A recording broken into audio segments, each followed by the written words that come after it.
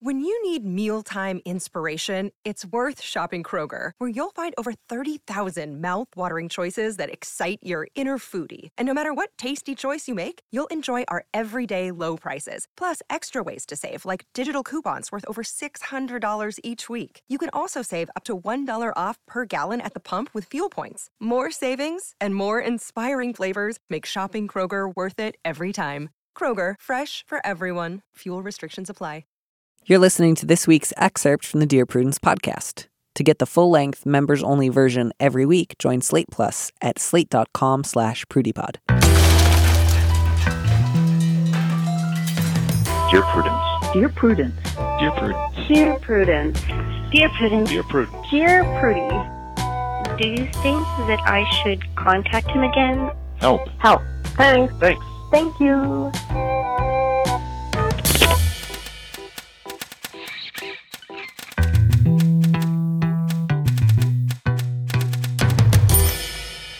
Hello and welcome back to the Dear Prudence Show once again, and as always, I am your host, Daniel Mallory Ortberg, also known as Dear Prudence. With me in the studio this week is Janet Cheatham Bell, who left her position as a textbook editor in 1984 to become a consultant to authors, the book publishing industry, and to produce her own books. She recently moved to the San Francisco Bay Area to be near her three amazing granddaughters. Janet, welcome to the show. Thank you. And welcome again to the San Francisco Bay Area. This is my home. I hope that the weather starts to feel more and more home-like to you. Well, to have 50s in February for a Midwestern girl feels pretty good. I remember right before I left the Midwest, one of the times that I realized it was time for us to go was I came home early from school one day and I saw my mother, who was a remarkable woman, and she had come home early and was in her pajamas curled up in the fetal position to get the last rays of sunlight at about 3:30 in the afternoon. Oh. It was time to go. Yeah. Yeah. I do not miss that. Mm-mm. Well, I'm really looking forward to tackling some of these questions today because a lot of them feel too big to tackle alone. Yes, they do. And I was wondering if you would be so good as to read our first letter. Sure.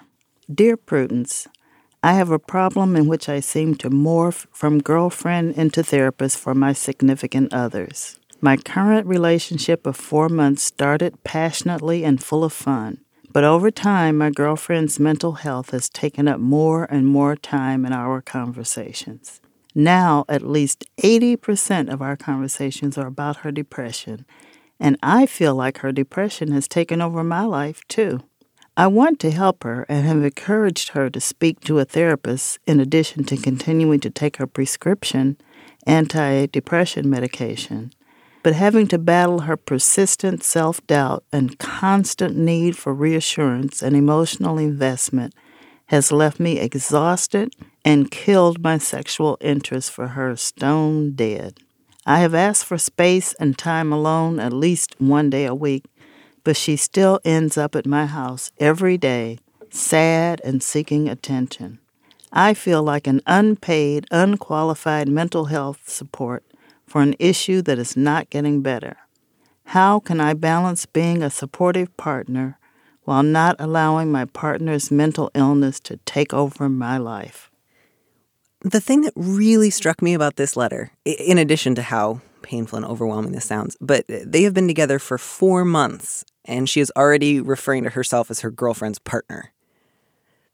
That feels really soon. Yeah. I feel like 4 months in, you should just be trying out the word girlfriend. Exactly. Like, this is the kind of letter I would maybe expect from, we've been together for 15 years. Yes. 4 months should be, we just had our, first weekend away together. Exactly. What jumped out at me, though, was the very first sentence. I seem to morph from girlfriend into therapist for my significant others. So this has happened a lot. Yes. Yeah. That was what got me. Yeah, that this happens a lot and that this apparently happens faster and faster each time. Yes. So my thought here is, it's been 4 months. You're already at a point where she comes over to your house every day despite your asking her not to. I see no reason not to just break up right now. That's what I would do. But then the question is, how do I live my life in such a way that I don't just in another 4 months find myself doing this again? Exactly. And that's where, the word therapist shows up in the first sentence. Yes. See one. Exactly. But, you're going to get to ask yourself difficult questions like, what do I get out of those relationships? Yes. And that's not going to feel good. I was recently, not that recently, but somebody had asked me something along those lines of like, why do you find yourself in this pattern? And I felt so defensive, like, oh, I just have bad luck. These people just find me. Yes. And they were lovingly but gently persistent and sort of said like, but why do they find you? And what do you think you're getting out of it? And as I actually sat and answered that question, I found an answer. I didn't like it because I wanted to think of myself as, unfairly victimized. Yes. But, you must get something out of this, whether it's feeling together by default or like it takes the attention off of you so that you don't have to look at things in your own life that you might need help for. I don't know the answer, but... Or sometimes people who always find themselves taking care of others, it's really their cry for help to be taken care of. Yeah. Oh, man. Yeah, there may be a part of you that feels like if I keep taking care of other people really, really well, someday someone's going to come up and say, I've noticed you doing all this amazing work and I want to do it for you now. Yes. And if I have to ask for it, it doesn't count. Exactly. Or I can't really trust that other people will do it if I ask for it. Right. But yeah, I mean, it's been 4 months. You're using the expression, it's killed my sexual interest for her stone dead. That's bad. That's really bad. Yeah, the question that you ask is the most important one. What is she getting from it? Mm-hmm. Yeah, so I think the question you ask at the end, how do I balance being a supportive partner while not allowing, a particular partner's mental health to take over your life is a really good question. But it sounds like you want to answer it while staying in this relationship. Exactly. I don't think you can do that. No. I don't think that this woman has demonstrated that she's able to do that. I don't think she's interested in doing that. Having serious depression and untreated mental health issues doesn't mean you can't listen to somebody when they say, I need a day alone. Like the fact that she's ignoring your boundaries. I don't think that that's fair to say, of course she's doing that, she's depressed. I think that's kind of unfair to people with depression who do listen when people say no. So, 4 months in, if fun is that far in the past, let this one go. You guys aren't, you're not living together. You don't have kids. You don't share custody of a cat. Yeah, this one feels, this is kind of nice. We get to start with like a really easy one. I mean, not easy. Obviously, it's sad and painful. And I think, part of the problem right now is the sense of my partner's already my partner. She's not your partner. She's your girlfriend. She's already so sad. If I break up with her, she'll be sadder. You don't seem to be making her happy now. Exactly. So if that's holding you back from ending it, I think you can just say to yourself, I don't think I'm capable of affecting her happiness. She needs to figure that out for herself. Exactly. I need to spend some serious time alone, just asking difficult questions, maybe even asking some of your close friends whose judgment you trust. Like, have you noticed this pattern? Do you have any thoughts about it? I realize inviting your friends to give advice about your dating life might feel like opening a door you won't know you can close later. So feel free not to do that if you're worried. But yeah. All right. So in keeping with this theme of why are we or when are we allowed to break up with people, the subject of this next letter is creepy or sad. Dear Prudence, last year I broke up with my boyfriend for no real reason. He hadn't done anything wrong. I just realized that I didn't really want to date him anymore. That's actually a great reason.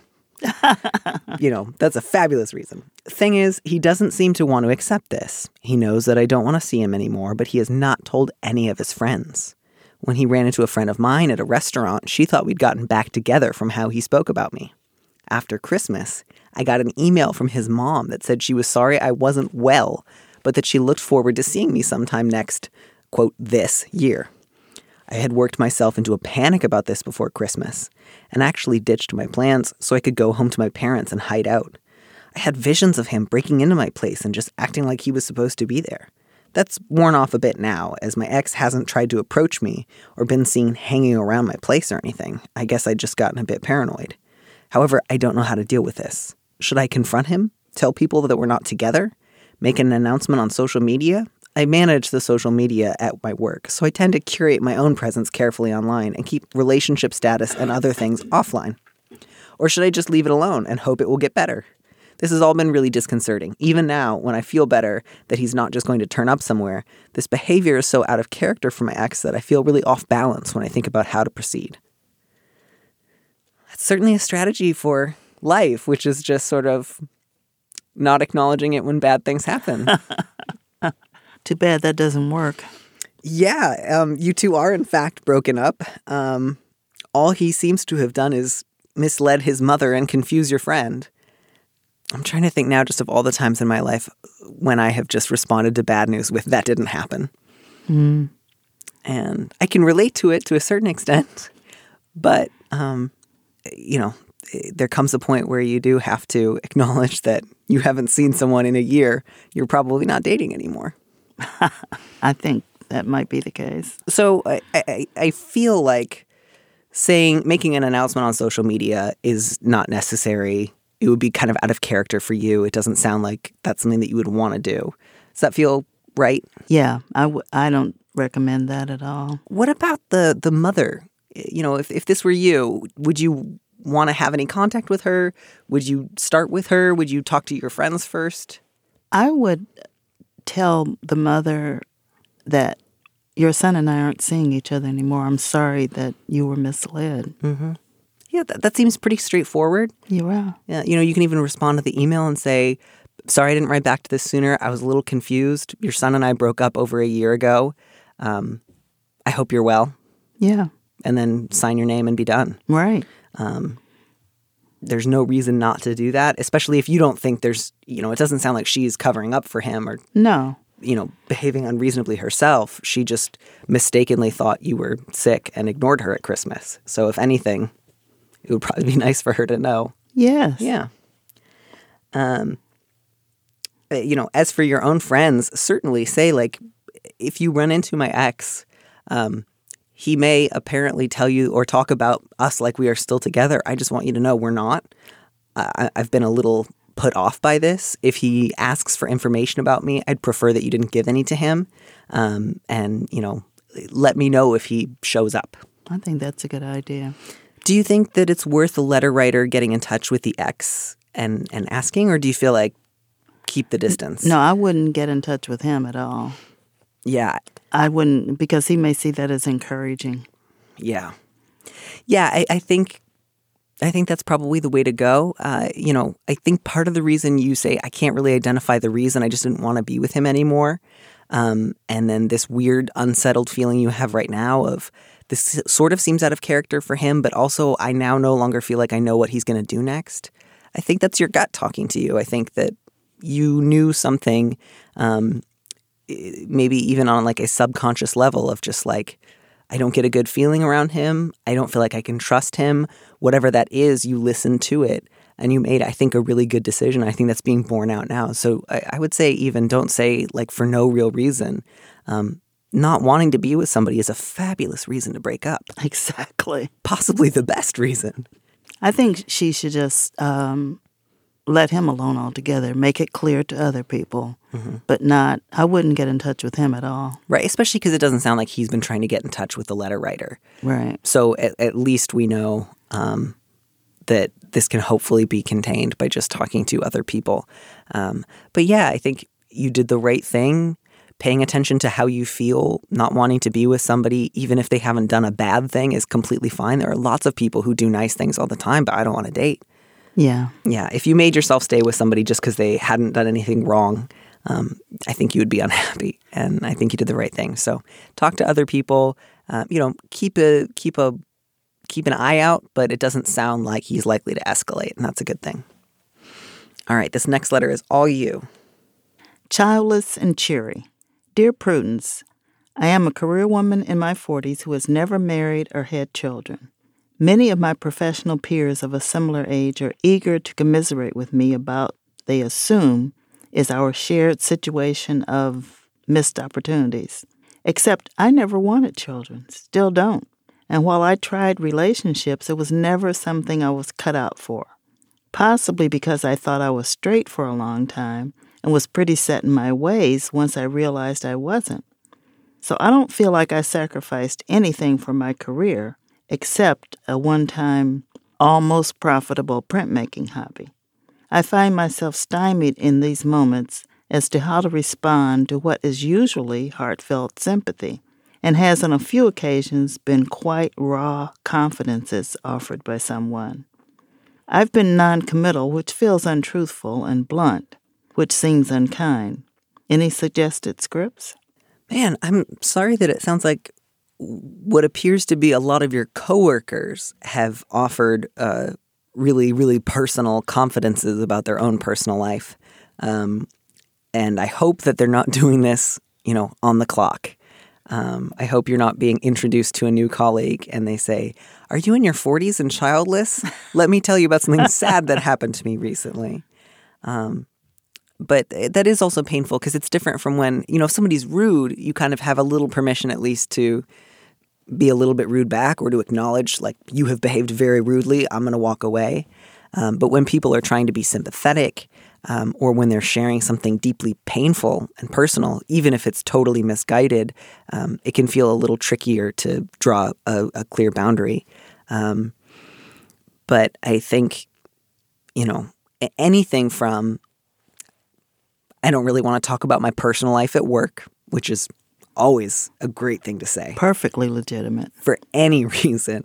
All the way up to, I'm actually really happy with my life, or I'm really happy with my situation. Or if somebody just says, "Oh, I'm so sorry," you can just clarify, "I have arranged my life the way that I want it. I don't want children." I realize it's always hard once you get on the defensive of sort of like, no, I don't want it. And then if people are already inclined to not believe you, they'll kind of say, right, "Of course, you brave little thing." Yeah. Yeah. Any other recommendations besides just, "I'm fine, thank you"? I think "I'm fine, thank you" is enough explanation. And if you are really comfortable with yourself and your life the way it is, just say that. Mm-hmm. You don't have to explain anything, nor do you have to concern yourself with whether or not they will be offended by what you say. And it can be hard, too, because I think often if people hear pretty general information about your life and they respond with some very painful, raw confidences about themselves, while that's sad, it's also kind of a signal that they don't have great emotional intelligence. It's kind of a signal that they're maybe going to get really emotional with you or try to invite confidences in return. And I think it can be really important to maintain a tone that is professional and really light and breezy, and also firm. So just something along the lines of, "Oh, I'm really sorry to hear that. I'm actually very happy. Let's talk about something else." Or, "I don't actually like to discuss my personal life at work. I'm sorry. I was going to say I'm sorry for your loss, but I think not getting married isn't really something you can give condolences for." I don't think so. Yeah, but generally letting somebody know you are not going to be meeting their level of emotion, yes, is really key. So I'm really sorry. I hope they stop. I hope they can find a close friend to cry to, or a therapist, or a journal to share it with. And just how odd to think that people are offering you their sympathy when they're professionals. And I don't think it's up to the letter writer to be non-committal. Mm-hmm. I really recommend just being very confident and firm and saying, "I'm quite happy, thank you." Yeah. Yeah, and the worry that the letter writer has about being blunt is, "I'm worried that that's unkind." I don't think you should worry about that. Because no. I think people are being a little rude, or sometimes a lot rude, yes, when they take it upon themselves to offer you sympathy for something you have not framed as a tragedy or a loss. And even if they're sharing something sad about their own life, that's still rude. And that's not, you didn't bring that to the conversation. You did not bring that energy. You did not bring that information. You did not invite those confidences. So if the moment sometimes feels a little bit unkind when you just say, "I'm actually very happy," that's their discomfort to work with. Exactly. You just get to, enjoy that silence knowing that you didn't make it and you don't have to fix it. Exactly. And, if other people experience a moment of discomfort because they have just made unnecessary assumptions about you, shared an uninvited confidence, or, treated your single status as a sort of burden, they get to go ahead and sit with the feeling that brings up and maybe decide to act differently in the future. Right. And, I hope you're able to spend a little more time with your printmaking hobby. That actually sounds really cool. Yeah, it does. I hope you find some free time for that. Maybe all the free time in those uncomfortable silences. You'll be able to turn to your printmaking machine. But good luck. And I wish our next letter writer could learn something from you and your professional attitude, because our next letter writer is suffering some consequences of some choices that they have made. And I want to help. I don't want to just be judgmental. But this is sort of like it's the kind of letter that I want to show to a lot of other letter writers who say, like, I'm really interested in somebody at work. Do you think I should go for it? I almost never feel like, yes, you definitely should. This person is your soulmate. And it's going to have good professional and personal repercussions for you. The subject is unrequited colleagues. Dear Prudence, for about 1.5 years, I was romantically involved with a colleague at work. And for the first year of that relationship, he was also in a long-distance, open relationship with someone else. We never crossed any of the boundaries of that relationship. However, our affection definitely crossed over from more than just friends. He told me that he cared for me and that he would break up with his girlfriend for me. Of course, that didn't happen for months after his initial promise. During this time, I fell in love with him. Well, who wouldn't? And while he cared for me, he apparently didn't feel the same way. Eventually, he left his girlfriend and we began dating. After 6 months, we've broken up because we have different visions for the future, but have also both been promoted and now share a leadership position at work. I love him and am regularly in agony. He appears not to share these feelings and has had a much easier time working together than I have. I love my job and I'm good at it. I want this to be my long-term career. He's just using it as a temporary gig until he gets his PhD in a few years, but I'm tempted to leave because working together is just too hard. He's pretty unemotional and expects our breakup to be no issue professionally, even though we broke up because I loved him and he didn't feel the same way. Should I give up and try to start over at the bottom elsewhere, or should I hold my ground and stick it out? What's the opposite of a catch? Because that's what this guy sounds like to me.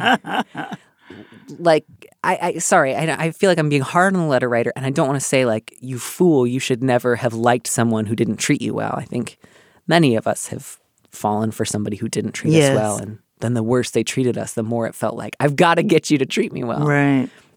But this guy is just, bad news and red flags all rolled up in a bundle of newspapers. I agree. I'm sorry. I'm glad you're not with him anymore. If nothing else, you no longer have to be in a relationship with the kind of guy who says things like, I'm definitely going to break up with my girlfriend for you, and then forgets. Or who hears, I love you, and says, you know what, let's just be co-leaders on work projects. This is not a guy who cares about your well-being. This is not a guy who cares about your feelings. This is not a guy who's looking out for you. So I would say, if you're at a point already where you think, I can't imagine working with him for the next couple of years, start looking for another job. Yeah, but you say, should I try to start over at the bottom elsewhere?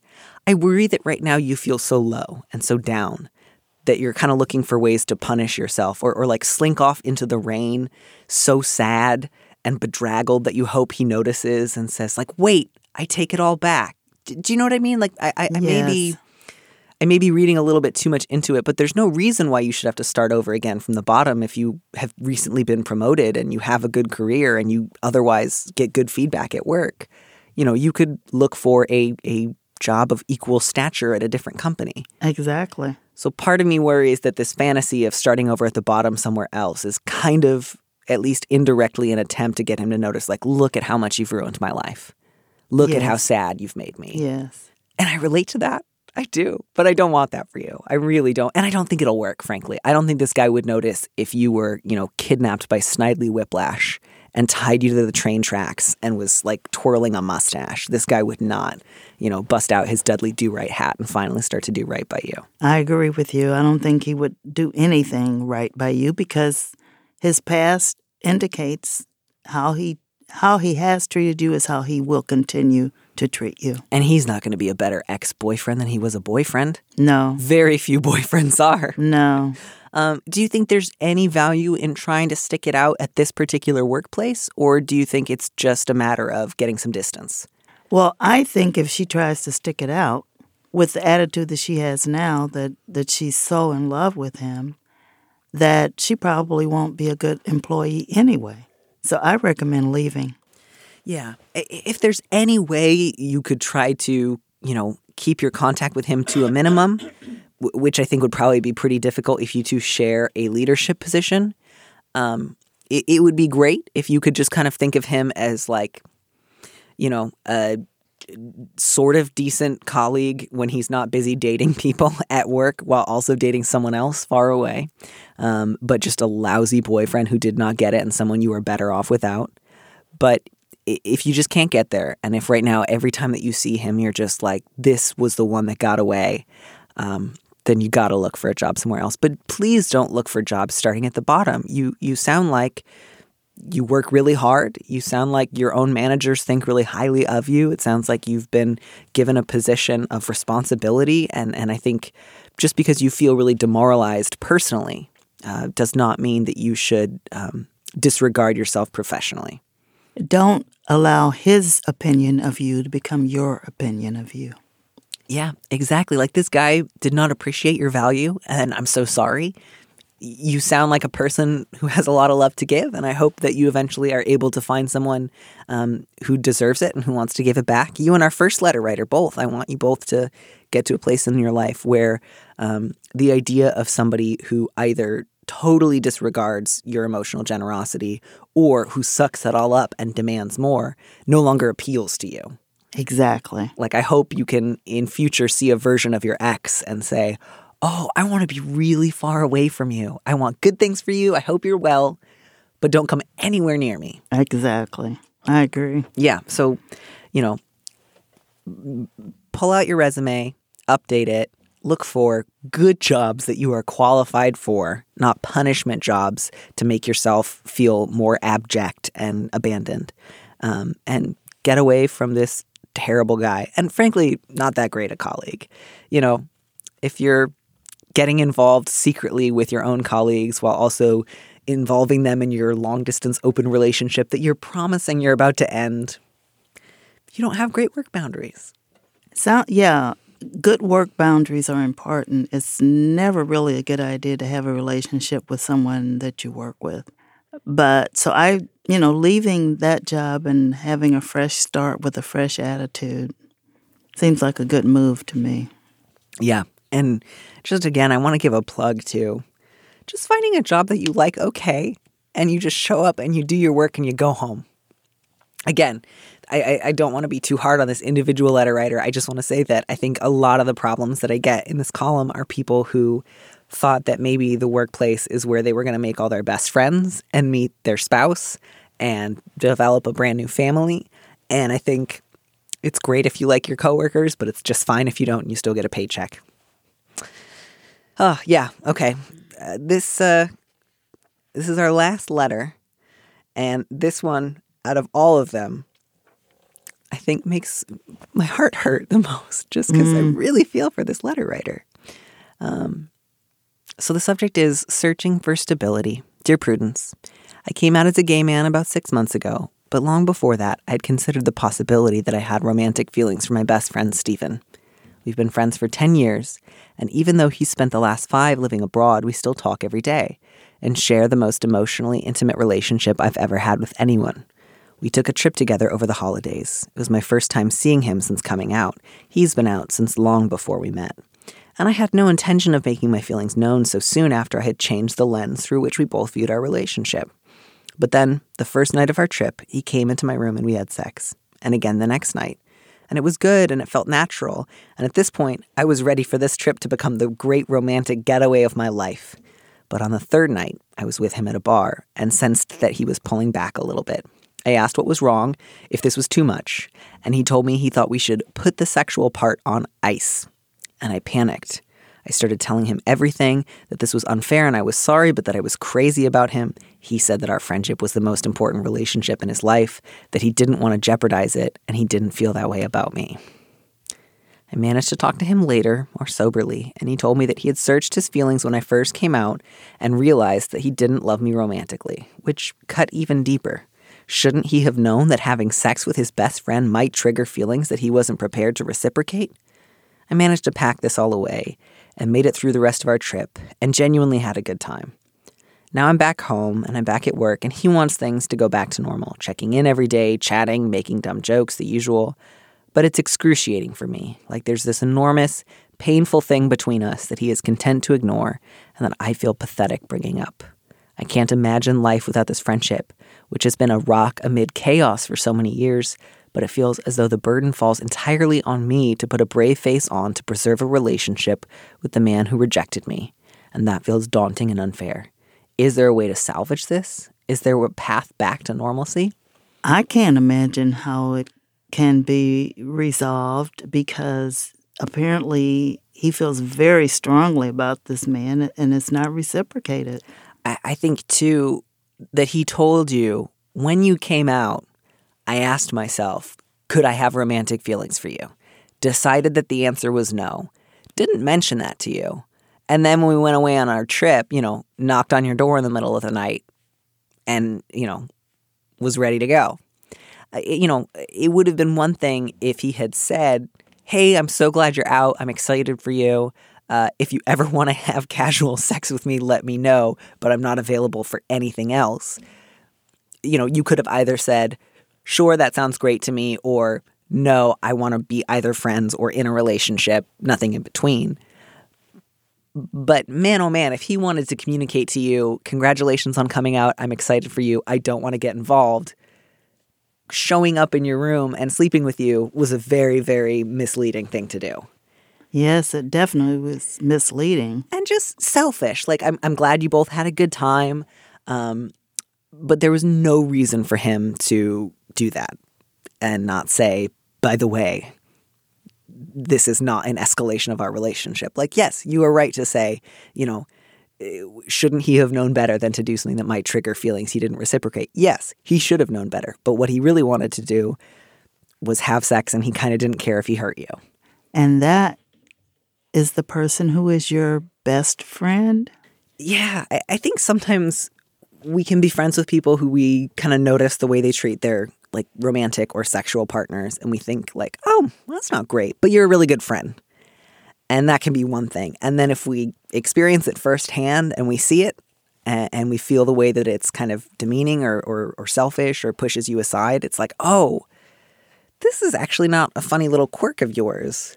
This is an issue of your character. Yes. And it was one thing when I saw you do it to other people, but I never thought you would do it to me, and you did. And so I think, the path back to normalcy would kind of involve pretending you don't know what you know. That's an excellent point. And it sounds like you could maybe force yourself to do that. It sounds like you've already done a pretty good job of squashing down your feelings, saying they don't matter, trying to make yourself enjoy the things that you used to enjoy before you knew this about him. And you are wondering, is this going to work long term? And, I just think you need to be mad at Steve. Yeah, suppressing feelings is not good to you or good for you. Especially he didn't even say after the second time, I've really, really enjoyed this, but I really don't want to be involved romantically, and I want to make that clear with you. And had stuck around to hear you have your own response to it, maybe even to get a little angry. He went out to you with a bar and then started acting icy, like you guys are in middle school or something. Like he was hoping you would pick up on. You had to ask him, why are you giving me the cold shoulder on our trip together? Right. So that to me says a lot again about Steve.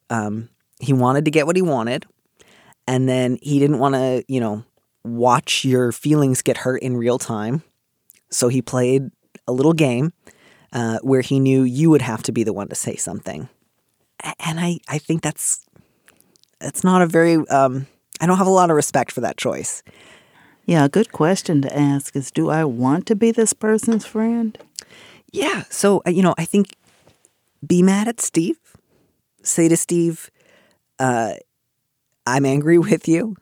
I can't just go back to pretending like things are the way that they used to be. When we first started sleeping together, I had real reason to think that we might both want the same thing. It was both hurtful that you slept with me knowing that you did not have any romantic feelings for me and that you didn't say anything. You didn't make that clear so that I kind of had the option of making a decision for myself. And then when you were done kind of like having fun, you made me guess and you pulled away until I said, "Why are you treating me differently?" And those things were unkind. They seem really out of character for you. That's not the behavior of a friend. And it really hurt me.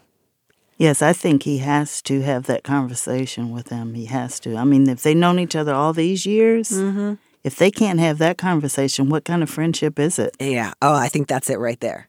Like maybe Steve can hear that and really apologize and really say, "You're right. I was being selfish. I was only thinking about what I wanted. I hurt you."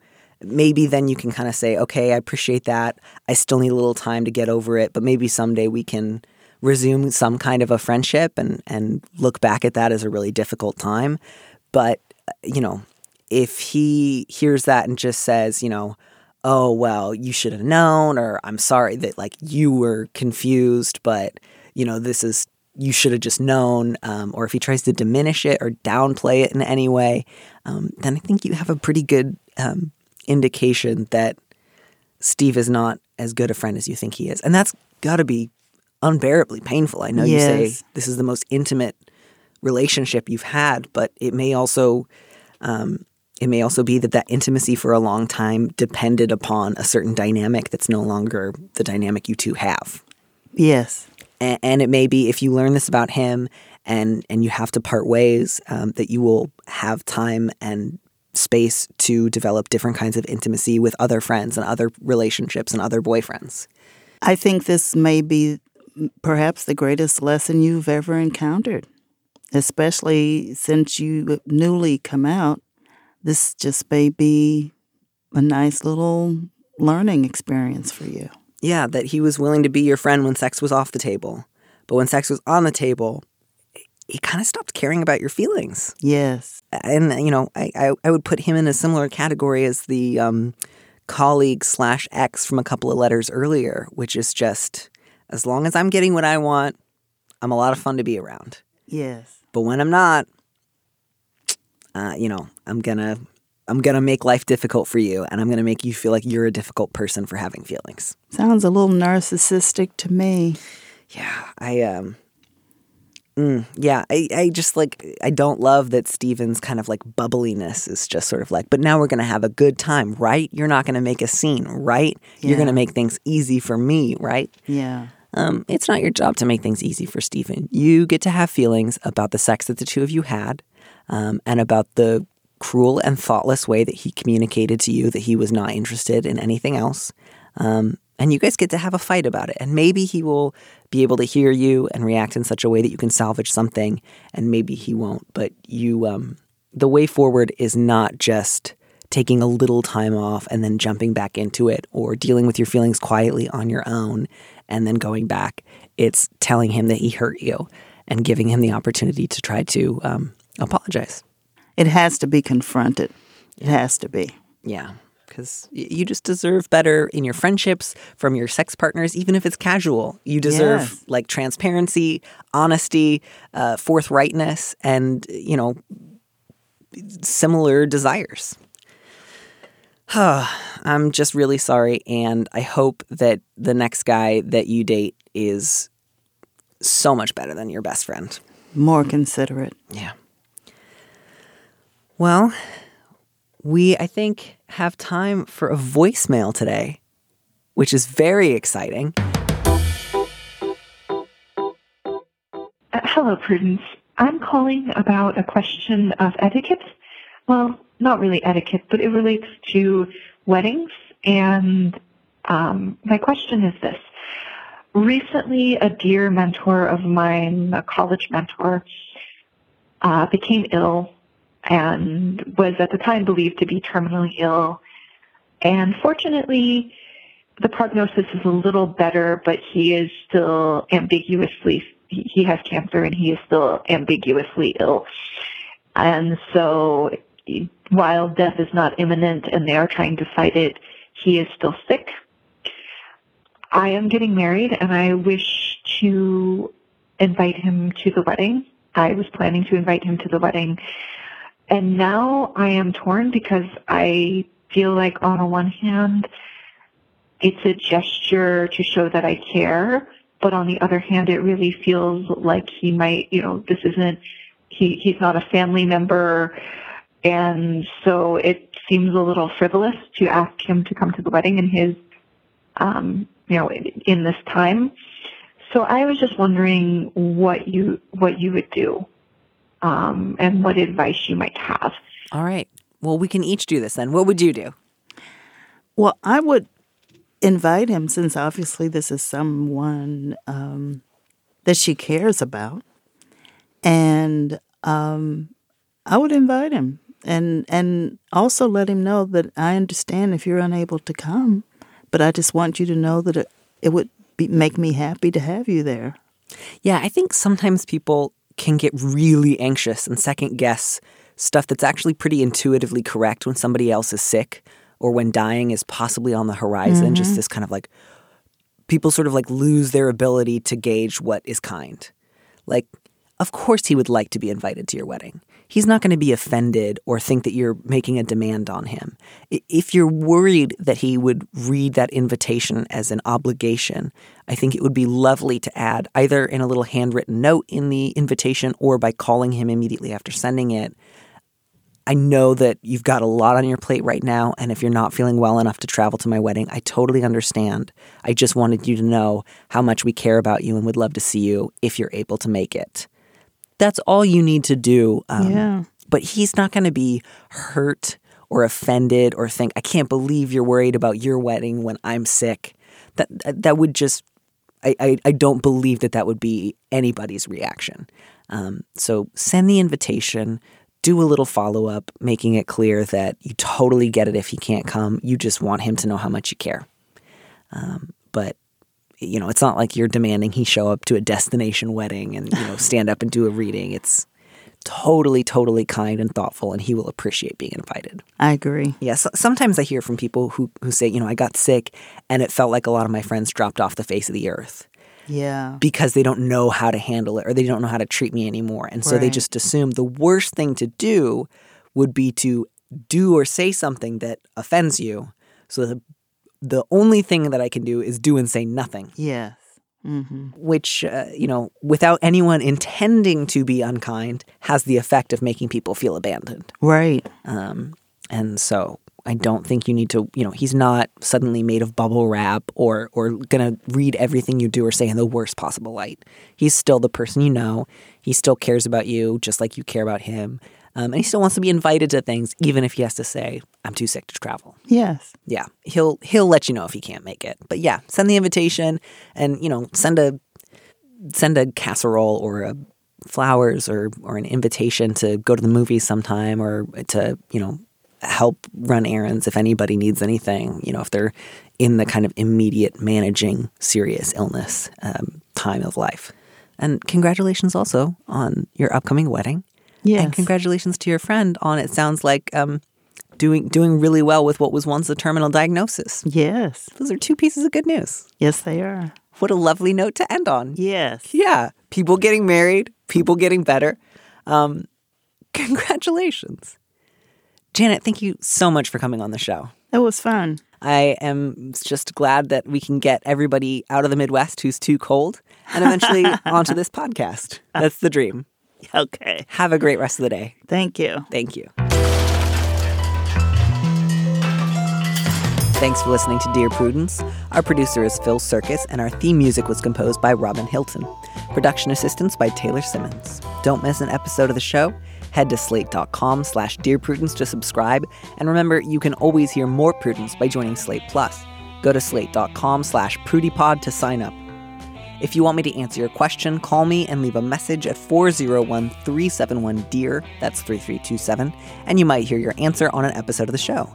You don't have to use your real name or location, and at your request, we can even alter the sound of your voice. Keep it short, 30 seconds, a minute tops. Thanks for listening.